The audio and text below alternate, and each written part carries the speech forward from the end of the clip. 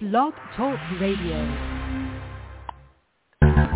We are the heirs of that first revolution. Will a strong and united America still be a force for freedom and prosperity around the world? America has created the longest peacetime economic expansion in our history. We are the heirs of that first revolution. Good, common sense, and sound judgment of the American people and their essential love of justice.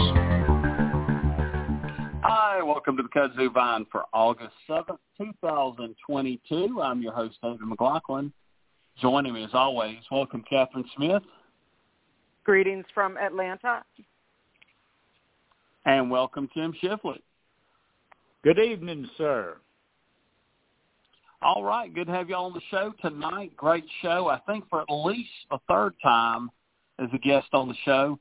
Dr. Rachael Bitecofer is going to come on. She is now based on the West Coast instead of out of Virginia, but I am going to ask her about Virginia at some point, the elections looking back and how they look forward, but we're excited to have her on, find out what she's doing out on the West Coast too as well.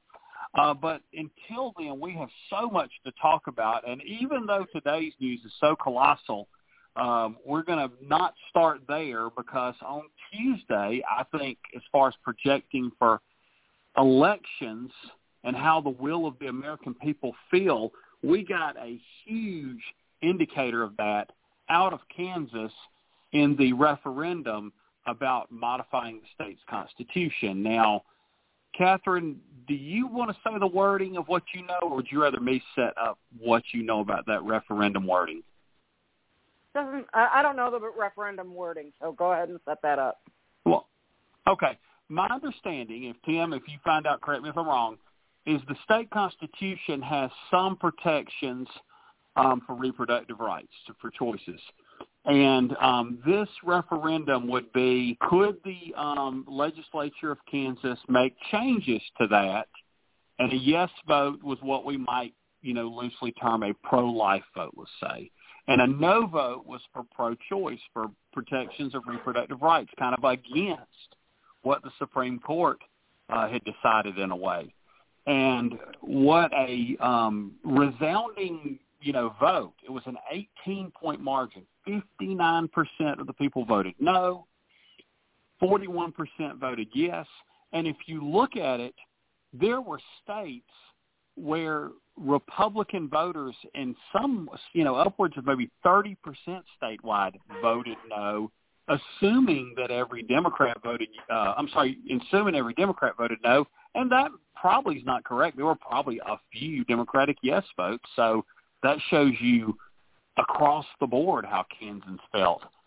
Catherine, what were your initial thoughts when you saw those results start coming in on Tuesday night? Well, I had a couple of really I was alarmed because it was such a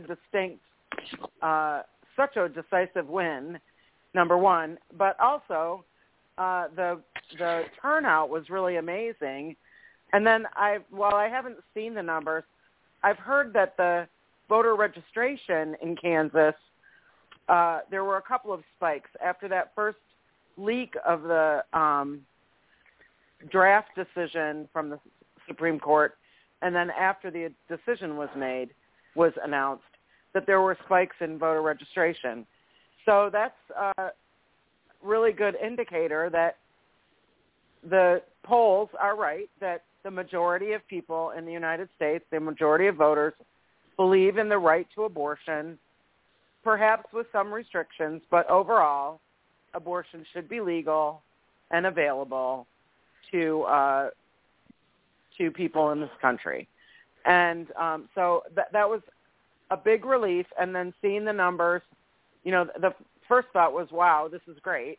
But then seeing the numbers, I think it's a good indicator for future elections that have similar resolutions or restrictions on the ballot. And also, I think it rolls over to support for candidates who favor fewer restrictions to abortion. And I think we should be really clear that this is specifically about abortion.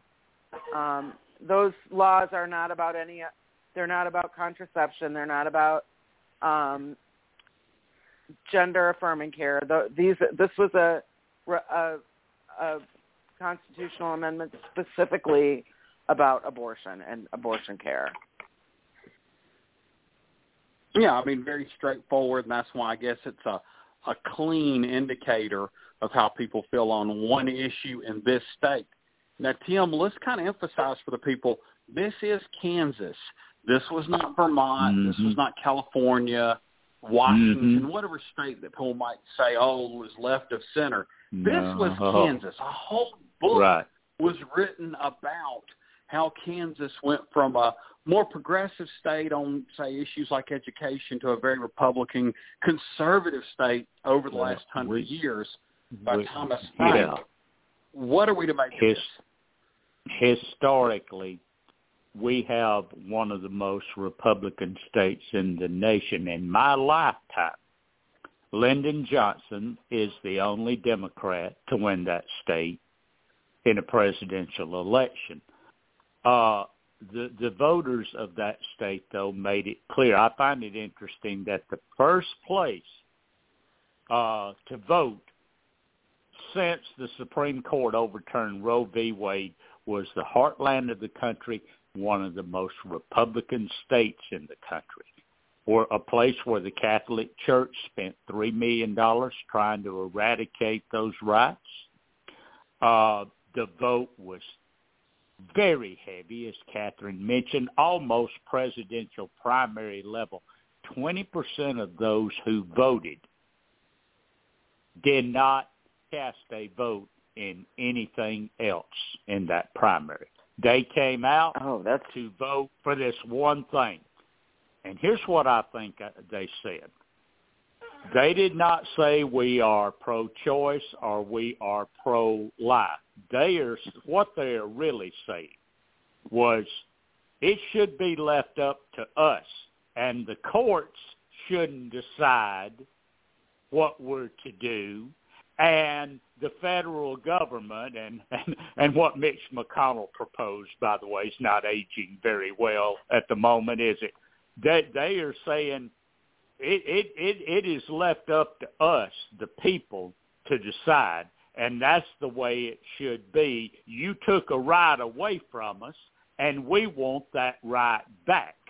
And they said it very loudly, and I guess it is the equivalent of the political equivalent of an earthquake, guys, of the earth literally moving under the electoral landscape. The Republicans may have a major problem. They did everything they could, guys, to win this vote. They scheduled it in August, which people don't vote in August. They told all these lies in churches the weekend before the election, claiming that the yes votes would stop late-term abortions, which is a lie. Lack of parental consent, they said. The taxpayer funding for abortion, and none of that is part of this law. None of it. All the Kansas law does is protect abortion rights up to 22 weeks, which is pretty much the norm in a lot of states. Correct me if I'm wrong, Catherine. But they sent a message. They sent a message in a red state, guys. Yeah, Tim, you mentioned that, and I think we were sent that this week about the number of voters that didn't vote in for other races in the primaries. Right. And one thing to keep in mind is Laura Kelly, the governor of Kansas, the Democratic incumbent, she didn't face any real opposition. I don't even know if they have a Senate seat up this time. And so I'm sure a lot of those, if people did either were Democratic leaning and there was nothing to vote on much, or they didn't feel like just checking the box for they were affirming even Laura voting. Kelly. They were even voting much heavier on this one thing than they were in, say, local primary races where people had opposition at the city and county level, much heavier than in the congressional primaries. All of that across the board. They came out to vote on this. Yeah, and that's a trend we're seeing, where Tip O'Neill famously said all politics is local because of our national news and consciousness. All politics is becoming national, and that's not necessarily a good thing, because if somebody did have a contested race for their local county commission, for their state representative, they should have participated in it. It'll be somebody's job to energize and educate these voters to vote. Well, no matter who they vote for, just to vote and participate in all these races, particularly, in November if they come back out. Now, the Republicans saw this. We saw this. My goodness, this ought to be a huge signal that the Supreme Court, which is not a legislative body, has overreached, but people vote on legislative bodies, and they're and executives as well, and they're going to make those people pay the people. This 59% that feel this way in Kansas, probably larger numbers in other states. They feel this way, and then what do we see? In Florida, a state that we know is pro-choice, because every bit of polling that's ever come out has shown that Florida is more pro-choice than their Republican lean across the board. Ron DeSantis went after a prosecutor that said they were not going to, aggressively prosecute, people that, sought, reproductive health care. And then, actually, let's talk about that, and then we'll move on to the next thing we saw late in the week. But Catherine, Ron DeSantis, he just doesn't care. I get the idea he thinks he's safe, and he just wants to build his conservative bona fides. But, you're closer to Florida than you are to Kansas. Isn't, Florida a pretty, comparatively for their politics, more of a pro-choice state? Yeah, I think these favorable numbers to abortion are pretty consistent across the country. You might have a little bit higher numbers in New York and California, but in general, people are in favor of legal access to abortion in this country. So I'm not sure that Florida is any more in favor of abortion access than any other state. I'm not sure of those numbers. But, yeah, that move by Ron DeSantis was really something. That was an elected prosecutor. And he just, I don't even know how he can do it, but he, I guess, fired him or removed him from office, I guess, because he claimed he wasn't going to follow the law that they had. Anyway. I think the Republicans are kind of like the dog that caught the car. They got what their far right wing anti-abortion people wanted, and they're probably going to lose some money on that end because people are like, oh, I got what I wanted. I'm a single issue voter. So I've got what I want. I don't need to be involved in politics anymore, because there are quite a few people like that. And then they've got the other side all riled up, all the people who are in favor of abortion access riled up. So I don't know what – we're going to have to wait and see, obviously, how this all, rolls out in November. But I think they're in trouble, and I don't know how they think they're going to get out of it. Yeah, now, Tim, because we go back a few months. I'm sorry. Oh, go ahead. In order for them to win primaries, they've got to continue to talk this way. But as soon as the general comes up, they've got to, like, change their minds or something. I don't know how they're going to handle that to win back those voters. Absolutely. Sorry, I interrupted you, now, David. Tim, if we go back a few months, no, it's okay. Right. If we go back a few months, Ron DeSantis, I'll give you this. I'll give you whatever. He started probably with a lead. I don't know why, but he did. And he thinks he's in this position. But he's got an opponent who's been a governor, who's actually been a Republican governor, who a lot of Republicans are probably not going to be scared of. Like, oh, no, if Charlie Crist gets in, the communists and the radicals will take over. I don't think anybody's saying that.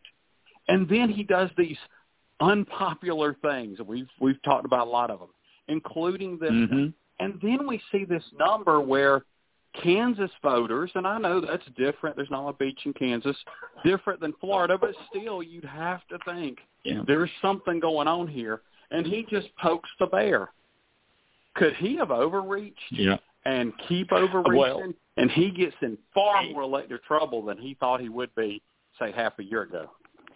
And on this issue especially, guys, we've got to remember that this has been the law of the land for 49 years. It's never come up for a vote like this before. We have never had a political landscape or a right like this, a constitutional right like this, was removed from the people after it was given to them, and people do not like to have their rights taken away from them. It's like I said, it's not about whether it's not about really abortion as much as it is they had a right taken away, a right for themselves to decide, and they don't like that, and they don't like it being shoved down their throats. I don't think DeSantis and some other Republicans, like Catherine had mentioned in the national landscape, I don't think they understand yet how significant this can possibly be. Right now, 60% of the American people want some form of abortion legal. 60%. Something like 26% want to make it illegal. Well, that's better than 2-1. And that's not going to stop at state lines, guys. That's going to be all over the country, including in Florida. I don't think he understands that one issue could take him and a lot of people down with him. Do you get the feeling, David, that he doesn't even understand that? I think he thinks he's, bulletproof and he can do whatever he wants to, and he's still going to win the election. And maybe he's right. But Florida, during my political lifetime, has always been such a swing state that I just don't see how you can become the most strident conservative Republican and not pay at the ballot box. I know the villages in that area are just Republican-leaning voters over 50 years old, like other places pump in, say, college students, Gen Z that vote Democratic. But I just have to think that this is maybe too big, and he's done too much. He isn't trying to play nice and do things that, that all of the voters may be okay with. I mean, we see here in Georgia, Brian Kemp has softened a few things towards Election Day. But you said it yourself. You said it yourself in the lead-in, how Republican Kansas is historically. Compare that to Florida or about anywhere else in the country. Didn't these people see what we saw Tuesday night? No. I don't know, and I'm wanting to see more Florida polling. Let's quit polling Pennsylvania for a while. We know Dr. Oz is running the dumpster fire campaign. Fetterman's ahead. Right. Stop all the polling in Pennsylvania unless you're the Pennsylvania or Pittsburgh paper. I agree. Nobody cares about Florida and those papers like they would Pennsylvania, but all these outside sources, start polling some different states, and Florida might be a great place to start because things have changed. Now, one more thing we might can get into, And that was the end of the week. The Indiana legislature took up a bill. It did pass. And then it had this exchange between two of the legislators that was just fascinating. I believe I sent that to y'all. But, Catherine, that bill, I guess, still goes to the governor, who is a Republican, whose name escapes me. But tell us what you know about the bill. The Indiana bill? I don't know about the Indiana bill.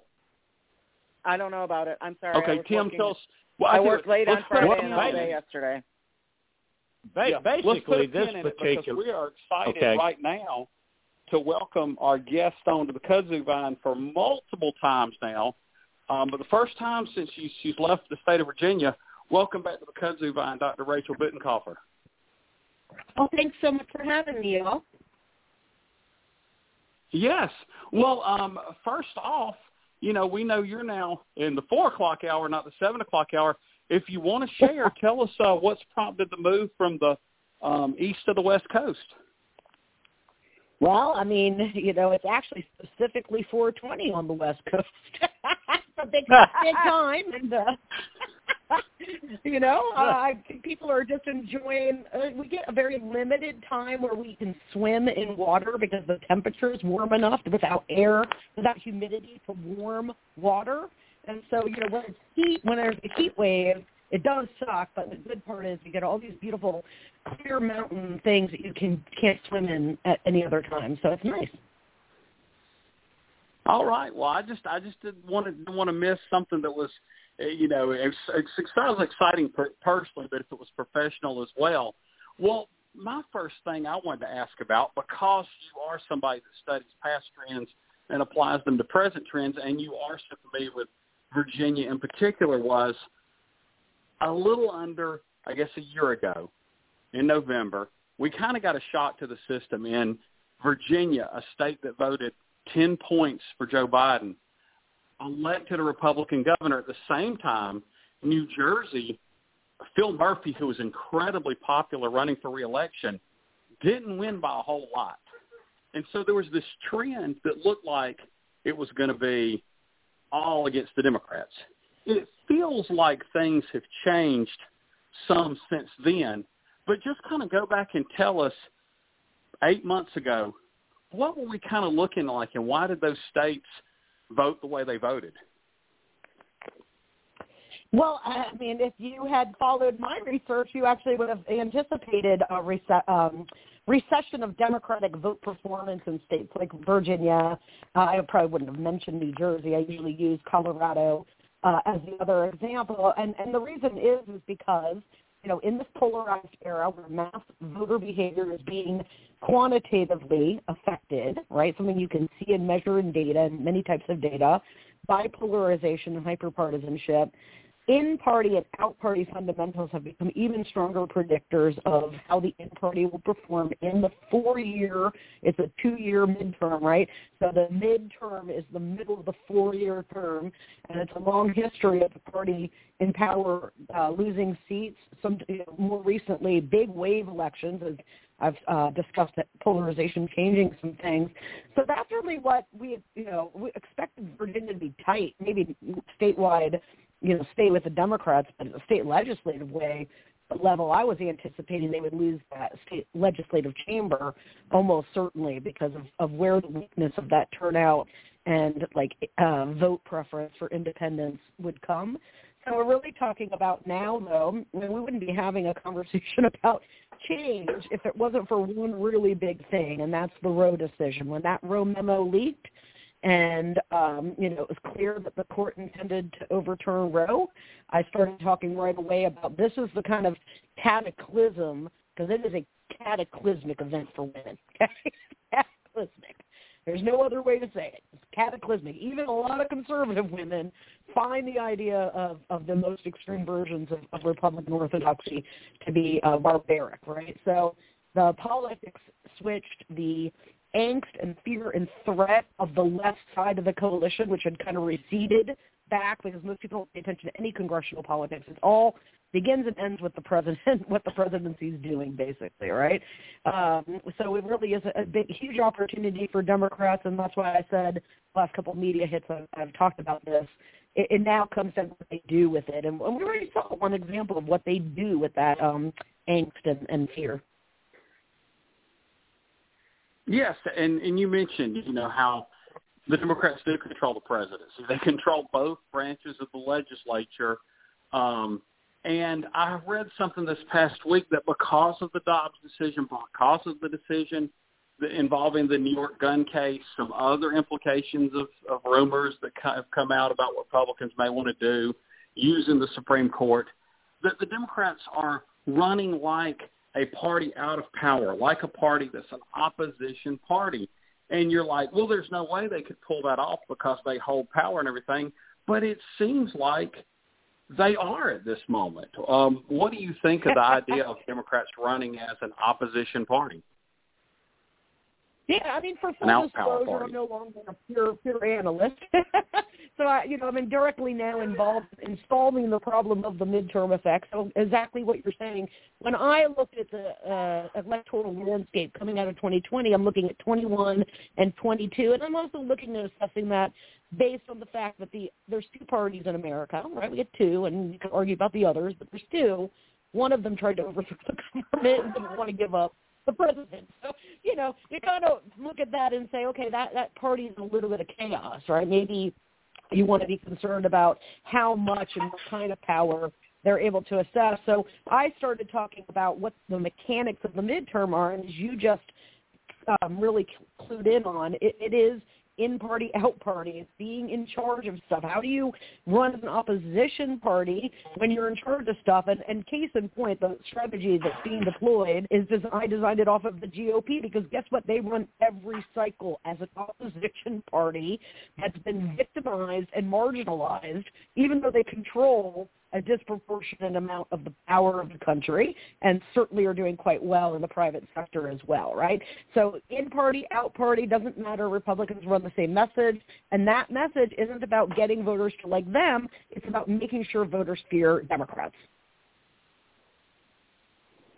Yes, I've been fascinated either if I read it or you told us here or I heard it elsewhere about negative partisanship. Well, before I pass it to Catherine for questions, I'll make a comment. You said that we do have more than two parties in America, but our time is far too valuable to ask questions about the Forward Party. So with that, I'm going to pass it to Catherine with questions about things that are worth our time. Catherine? Hey, Rachel. Nice to have you on the show. I always like to hear again. Love to hear from you. Ditto. I just can't help but talk a little bit more about the Dobbs decision and Kansas and all the things that are happening around us. Do you think, are we really looking at, more Democratic voters coming out in November, do you think? Is this going to move people to the polls? Mm-hmm. And how do you? Yeah, it definitely is. Sorry. And do you think that's going to help us keep the Senate and maybe even keep the House? Yeah. So I was talking a little bit today on I do a lot of my pontificating from my public Twitter account, but I was talking about how coming into Kansas, what in my heart as a person who's charged with holding both of these chambers in for democracy's sake, I have to say that I was looking at Kansas thinking, okay, this registration data is like lit. There's something definitely coming. So maybe we'll get really lucky and Dems can, tie it close, lose close, maybe even win close. Who knows? this registration data looks hot, And then I know. I looked at it too, and I was like, this is amazing. No shit, dude. I say that because I want people to understand, okay? That route, a 17-point route, when the most shrewd and probably I'm glass half full always about my analysis. I never try to be too positive about it. So I thought, they could maybe win this, maybe eke it out, and to have them blow it out tells us two things. It tells tells us there is not so much latent, but like a natural angst, like we had in 18, 17, 18, 19, 20. So there's that natural angst, okay? But then if you'll notice, for the first time ever, the messaging strategy was effective for Democrats, right? They went in there and scared the living heck out of the electorate about abortion access, about dying or having rotting, fetuses inside of you. And when I had long argued that, yes, Democrats did quite well in 17, 18, 19, 20, but they could have done a hell of a lot better if they would have juiced the natural angst with some artificial, stimulant, like some lighter fluid, basically. And that's what they did in Kansas, and you saw what the result is. And all we can do is hope I can control as many campaigns across the country, from the state legislature all the way up, governors, House races, Senate races, to do the same thing. People are upset and they are fearful, and we must make sure everybody feels like that, or we will not.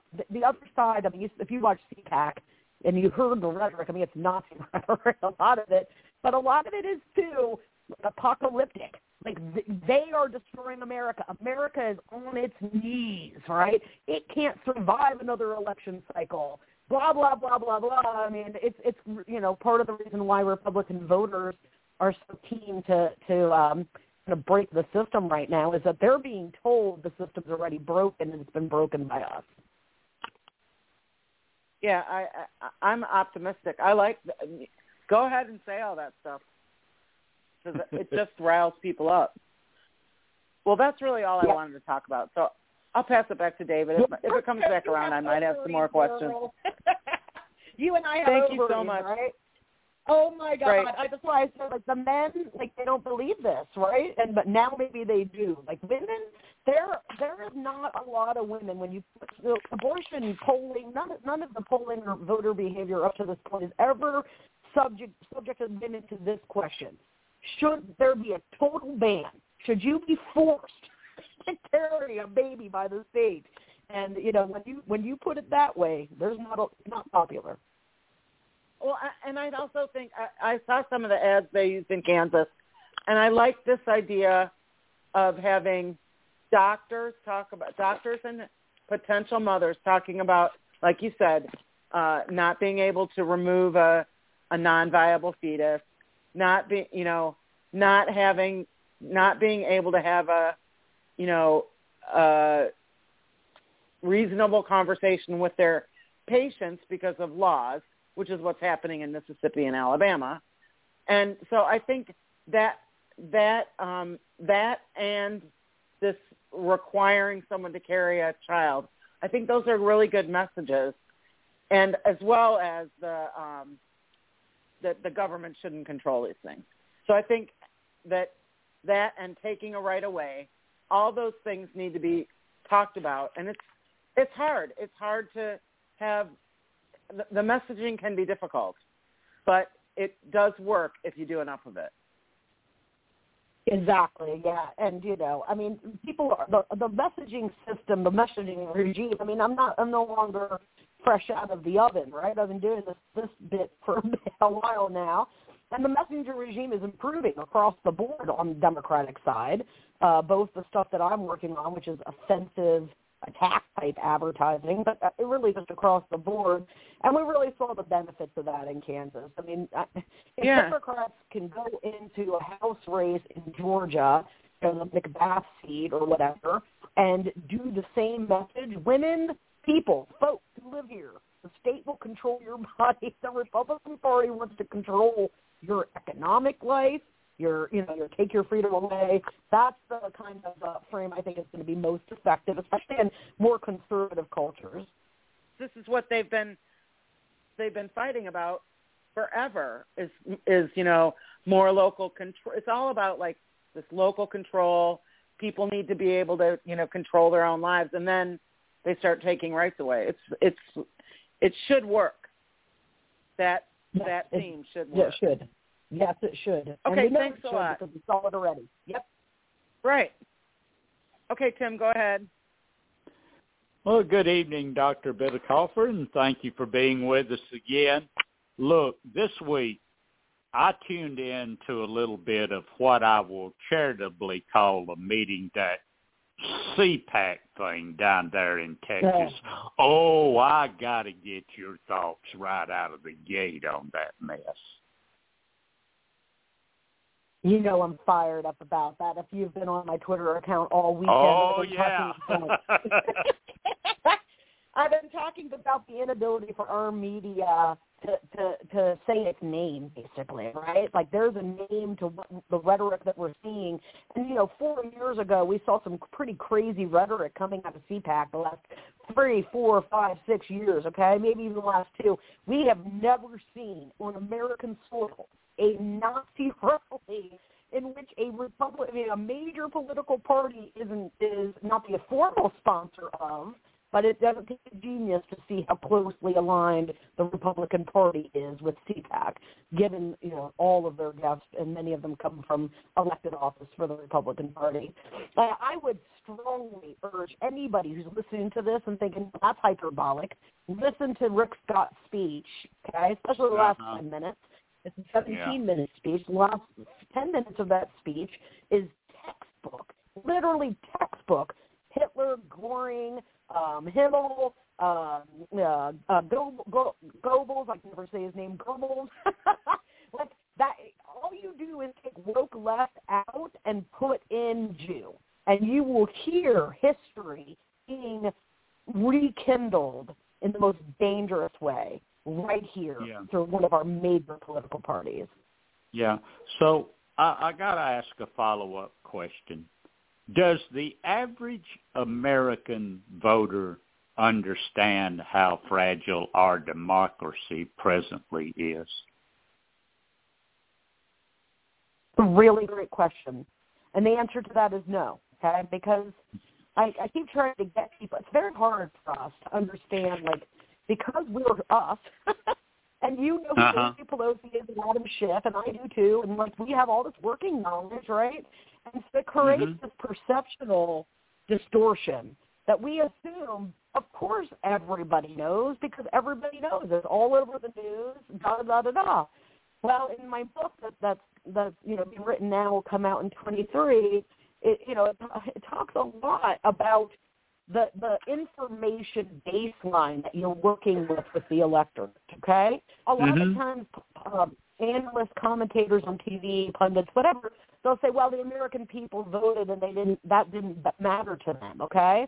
Well, that assumes at least like 80% of the working public knows the things, or at least some of the things maybe, that you know. And that is profoundly wrong. It's not just a little overestimation. It's an extensive overestimation of baseline working knowledge of the public.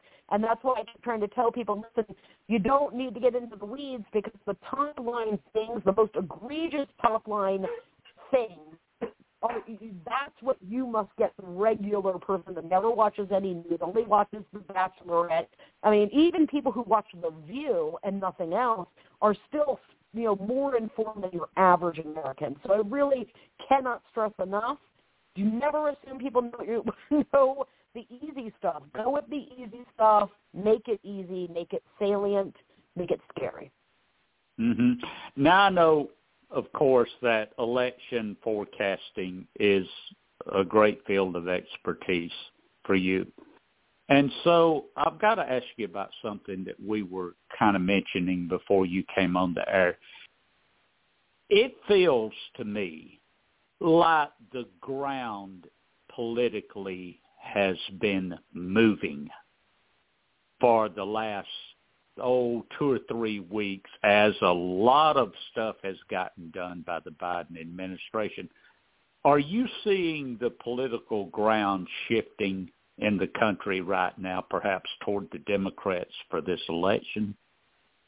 So I wrote this on my Substack, which people can access for free if they're interested, and it's called The Midterms is Coming, and it talks about 2 indicators and data, polling data, that aren't going to be subject to error, right? Not polling has a little error, but they're really clear signals, and that's one of them is called the generic ballot, and that's what you're referring to, right?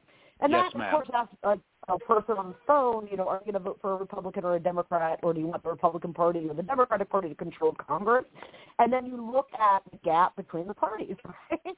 And, you know, I understood that as soon as Biden was sworn in, it wasn't like magic. It wasn't suddenly going to flip. But over the course of that first year for Biden, it would erode and eventually favor Republicans, because that's what we would expect to see if the midterm effect is real, and it's definitely real, right? So we saw that. And then, you know, Republicans kind of like stabilized or stasis out at about a 2.3 point performance advantage over us on that generic ballot, and sat there for months, guys, months.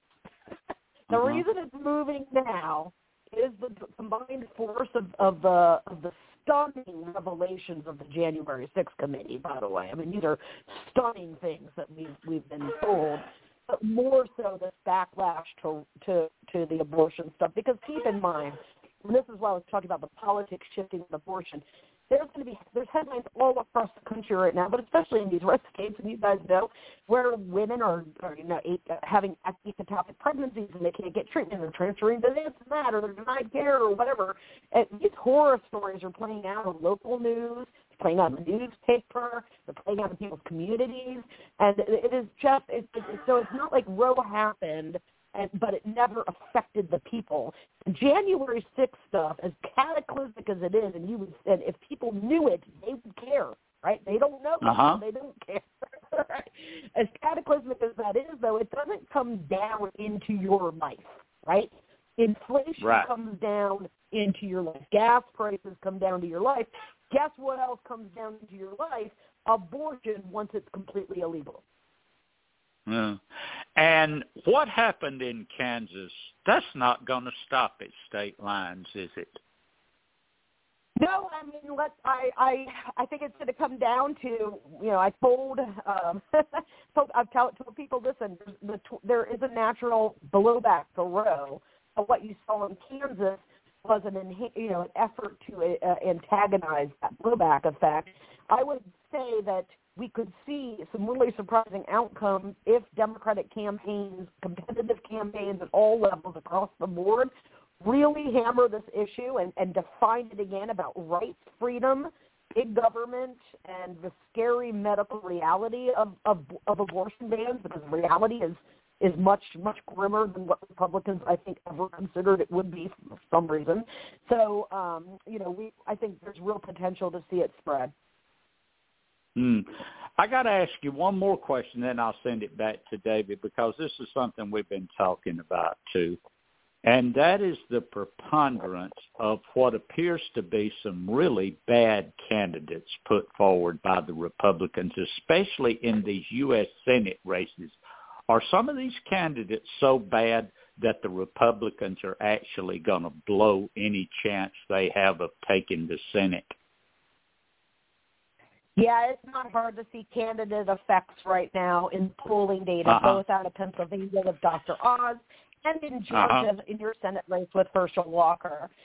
You're seeing about a 5, maybe even a little higher point, penalty for being completely unqualified for the job. Right?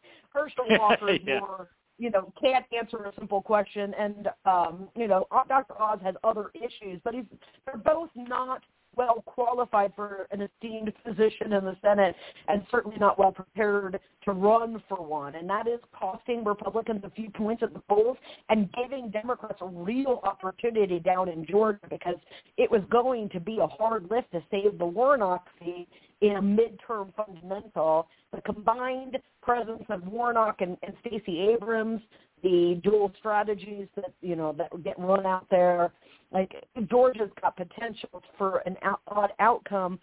I would think that odd outcome, though, would be contingent on napalming this issue of freedom and abortion bans. Well, I thank you for your excellent analysis, as always, Doctor. And with that, I'm going to throw it back to David. David? I did want to kind of piggyback on Tim's question, ask about a specific state. Talking about bad candidates and good candidates, I do think Democrats have some really good candidates running in tough races, like Mark Kelly, like John Fetterman, like Raphael Warnock. The Republicans, of course, have Herschel Walker, Dr. Oz, Blake Masters, and that's a problem. But those are all in states that voted Democratic, at least to the presidential level, in 2020, at the Senate level and other races or other years. But the one I wondered about was Ohio. Ohio is a Republican trending state, and yet multiple polls we've seen have Tim Ryan leading J.D. Vance, who has more than 100-word vocabulary, who was actually born and raised in the state, not giving him two of the problems with Herschel Walker and Dr. Oz have, but yet he's doing terribly in that state. Any ideas why? Yeah, I mean, here's the thing, is that Ohio is a de-aligner, and it had fallen out of competition. You wouldn't expect it to fall back into competition, a tough fundamental, like in-party. But here's the thing, like this abortion thing is a whole new thing, because like I said, you know, when you hear conservative pundits on the Sunday talk shows or other venues talking about, well, Democrats would be, it's a mistake for Democrats to think about, you know, focus on abortion, because the opinion on abortion has been really concrete for decades, right? Well, yeah, that's when abortion was legal and people could access it, and they were pointing out Roe trimester tests. But I guarantee you, now that there is, you know, in half the country, at least severely limited access, if not total bans, the kind of like the bias, the status quo has flipped completely around, and it's very, very, very bad. I mean, I know Mitch McConnell, the night that the Roe memo leaked, no matter what he thinks personally and how much he hates abortion, was probably crying and that memo released, because if other people in Washington weren't capable of recognizing how monumental an evisceration of Roe would be, I never thought they'd eviscerate it. I thought they'd chip away precisely, guys, for this reason. Yes. Well, we want to thank you so much for coming on and giving us all this information. You've mentioned the Substack, you've mentioned social media, but we want to have our listeners hear it one more time so they can follow you and read you. Tell us all the places that we can get your political information online. Yeah, sure. Like I said, I pontificate, you know, basically strategic advice, political strategic advice all day on my Twitter, at Rachael Bitecofer. I have a Substack called The Cycle on Substack, and you can get free options. Please don't pay to subscribe unless you have a lot of money. And then I have a new book that's going to come out next year, and it's called Hit 'em Where It Hurts: How to Save Democracy by Beating Republicans at Their Own Game, and that's going to be released by Crown. I'm really excited. Well, you've just invited yourself on again, which we love, because we love to have political authors on. We may get you again before then, depending on when it comes out, but we definitely want to talk to you about the book when it does hit the shelves. Yeah, it's going to be exciting, guys. I'm really excited about it. Congratulations. All right. Well, great to hear you're so busy. Yeah, thank you. Yes. Yep, it's great hanging out with All my right. friends down south, though. Thank you. Thank you, Doctor. Yeah. All right. Good night. Thanks for coming on the show again. Good night. Night. That's Dr. Rachael Bitecofer. I didn't even know about the new book, so I can't wait to request that to find out more about the release date and hear more. And, of course, we got the elections before then, and that'll impact more stuff. But let's pick back up where we were with Indiana. And, Tim, I think you were going to give us some information on what's going on in Indiana, and we can discuss that. This particular bill is basically an almost total ban of abortion in the state. I mean, this one almost just outlawed everything to do with abortion. And another thing we were discussing that I can tell you now is within just less than an hour of the bill passing, the governor did sign it. So apparently, guys, Florida and Indiana didn't get the message out of Kansas, did they? Yet. That's a good one. But this was a almost total ban. Yeah, that piece of video I shared with y'all, the Republican defender of that bill, I mean, he was sharp as a marble. And I'm sure they have smarter politicians that may have favored that bill. But that guy, I don't even know if he could read the tea leaves that were given to him on Tuesday. And maybe he didn't care. Catherine, I don't know if you viewed it, but if you did see the exchange between the two lawmakers, what were your thoughts on it? Oh, I did see that. This is like when I after being reminded about this, I did remember it. This is the thing that just drives me nuts is when one of these lawmakers who's trying to push these abortion restrictions asks questions that show that they clearly do not understand not only how abortion works, but how women's reproductive systems work. And it's like, why are you? I mean, it's like they didn't even take, high school or middle school biology.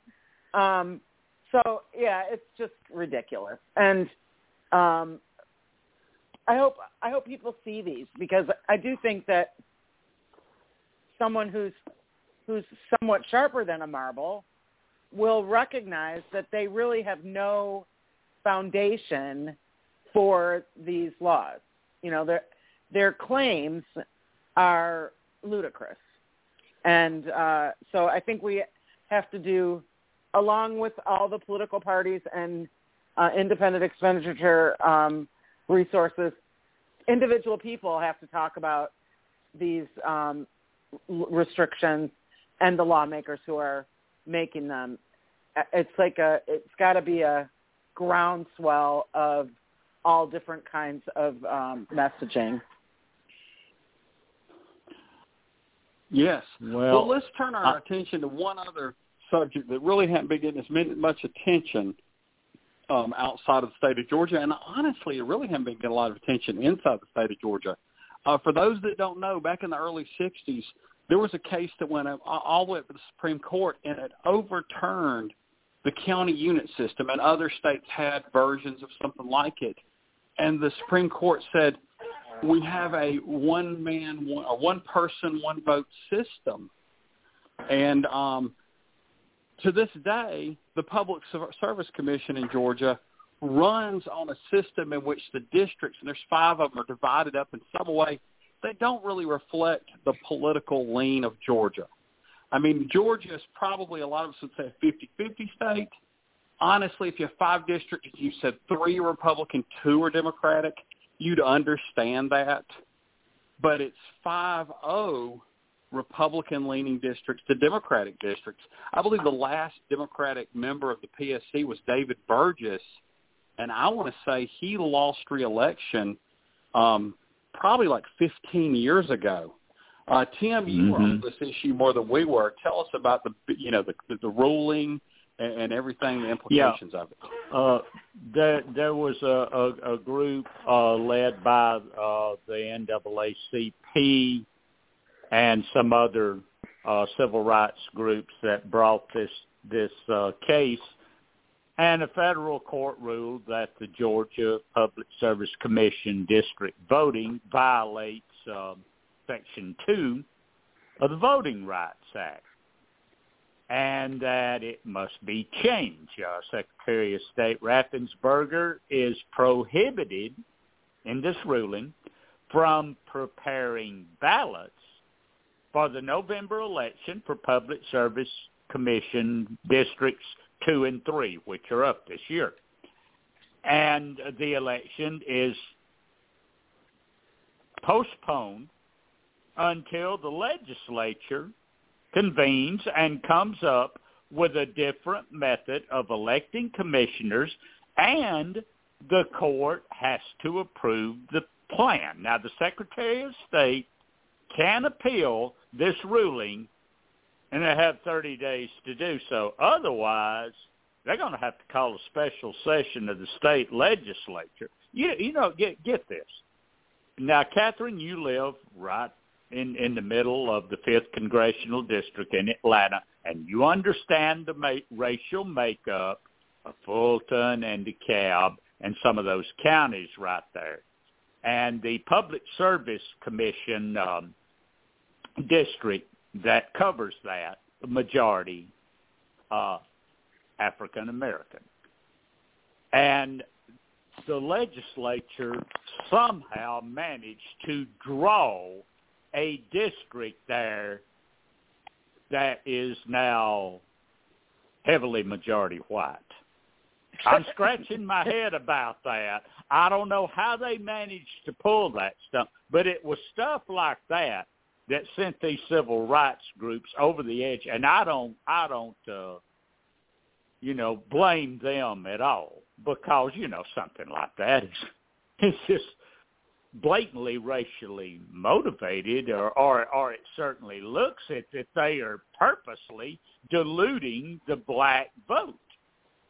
And it's the legislature's got some work to do. They're gonna have to do something in a hurry, guys. David, what do you think about all this? Are they going to pull anything together so we can have an election this year, or what?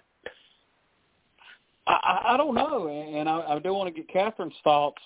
Since she does live in one of the districts that is really being disenfranchised. Right. Hey, Catherine? It's always been a little bit of a mystery to me. I've never really understood the PSC districts.